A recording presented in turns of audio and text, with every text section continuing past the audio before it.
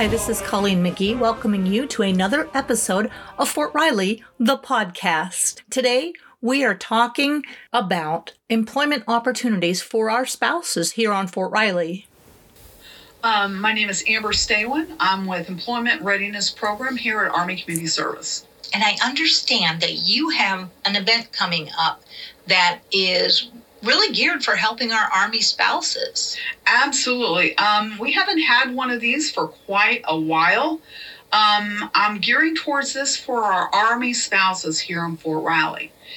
And it will also be open for other community members who would like to come, but I'm gearing it more so for our Army spouses because I feel that there's so many other resources for our active components, our veterans, and our civilians that we kind of missed the boat for the Army spouses. Okay, and so tell me what it is and when it is. Well, it is going to be a mini job fair. It's going to be held right here at Army Community Service in our great room on Friday, February the 16th from 11 to 3. I hope applicants will bring current resumes because they'll have on-the-spot hiring here. I will have 2 offices set up within our ACS for the representatives to do that if they choose to have on-the-spot interviews. Tell me some of the agencies, organizations that you expect to have. Well, I'm going to have Army, Air Force, and Exchange Services, AGs. I'll have IAC, Irwin Army Community Hospital, HR people. I will have non-appropriated fund NAF, HR here.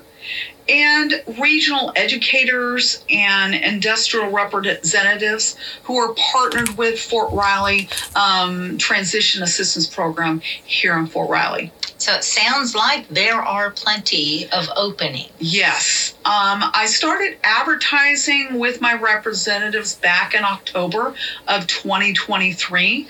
I reached out to them that I would like to see at least 4 to 5 positions that they're going to be advertising for that will complement my Army spouses here in Fort Riley. And they all agreed that they would have those types of slots available. So besides this mini job fair, talk to me about some of the resources that you're able to bring to help people be ready for that hiring moment. Well, I do individual appointments. I also do resume workshops here twice a month, going over the NAF and the AF system. I actually go through the GS system as well, explain everything from start to finish, how a resume is supposed to look. Most of my individuals that I have think that if they take a business resume and they put it on a federal site, that they're going to get referred. And 99.9% of the time, they do not get referred. And that's very frustrating. I know that.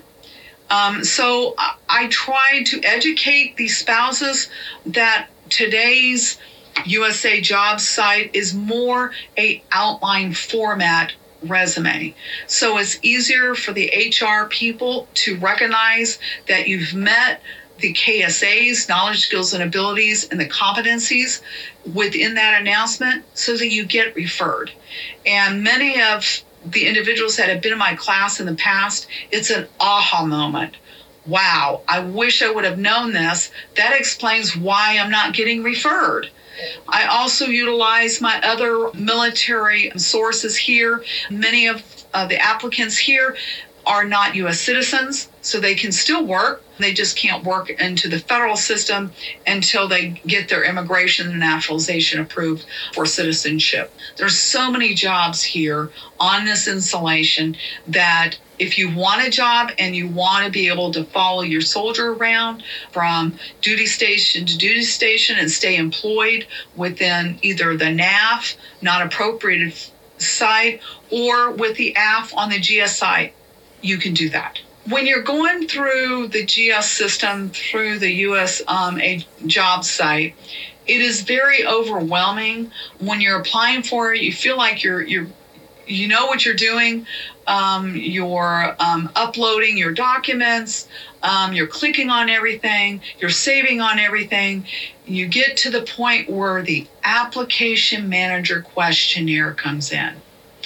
And that's where most of the clients get overwhelmed.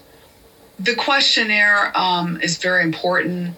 I've also reviewed many resumes that they think that if it has all the bells and whistles and it looks beautiful and it has all the colors and everything, that's the one that they're going to select. Not. And the second part to that is there's no analytical computer data machine that's down at HR or at CPAC that runs your resume through a process to pull those special words. That does not exist here on Fort Riley. They have 2 HR people that do review these. And if you don't hit those certain areas with the announcement or the specialized experience that they're advertising and it's not in your resume, and you don't gear the questions to your resume, you won't be referred. I've been pretty successful. I got 6 Army spouses positions here on Fort Riley last month. So I feel like I'm doing pretty good. Feel like I try to help everybody as much as I can, but I'm just trying to do my best here. Seems like it's a pretty satisfying job. It is. And one of the other aspects that I do is that I empower people. A lot of self-doubt goes on when you're answering those application manager questions, especially if they have medical experience or HR experience. They've been doing a certain job, maybe in another agency or another installation, and they don't feel like they're a subject matter expert. But what I have learned, if you've been doing something for 52 weeks, which is 1 year, you are considered a subject matter expert. And that's my biggest hurdle, is to convince that Army spouse, that veteran, or that civilian, that yes, you are a subject matter expert, and you should click E on that questionnaire. And then I get other individuals who give that advice outside in our virtual world, like, oh, just go through them and answer E through all the questions. Well, that could have a negative effect as well. You could pass go, be considered maybe the top 5 candidate. But when you go in that interview and they ask you certain specific questions that geared towards that job announcement or that position, and you have no idea what you're talking about because you just clicked away, you're not only just wasting your time, but you're wasting HR's time and the hiring managers as well. If they can't come to the hiring fair, how else do they reach you? I'm here at Army Community Service, Building 7264 on Normandy Drive, up on the hill, across the street from 1st Brigade. Our number here is 785-239-9435. Thank you for listening to Fort Riley, the podcast.